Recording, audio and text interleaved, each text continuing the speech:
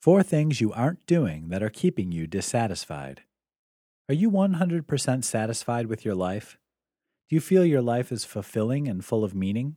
Or are there things you gripe about and think you can't change?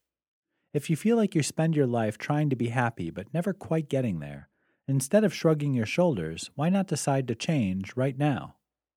Here are 4 of the most common things people don't do that keep them stuck in dissatisfaction.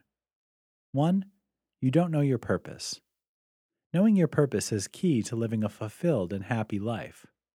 Once you know what you're good at, what energizes you and makes you want to get out of bed in the morning, you can genuinely live an authentic life. Choose not to stay stuck acting the victim. Choose not to be powerless. Choose not to stay unhappy. Take a good look at your values and what you're passionate about and go for it. 2. You don't act on your potential. Once you know what you want to do, you realize your potential and make it happen. Don't be discouraged if it's not as easy as you would like. There will be setbacks, disappointments, maybe even failure. But if you're committed to your purpose, be strong and keep pushing and learning and adapting. You'll never regret trying to become your best you. 3. You're not living in the present. Dissatisfaction looks around and sees what you didn't do and casts doubt on what you will do.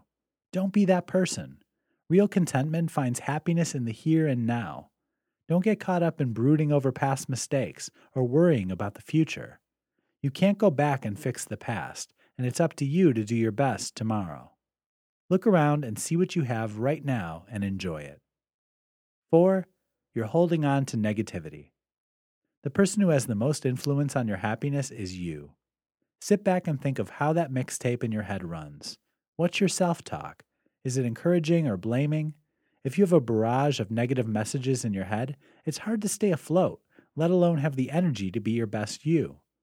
Turn that negative self-talk around and become a cheerleader for yourself. If you tell yourself you'll succeed, you're much more likely to think you can, and then you will.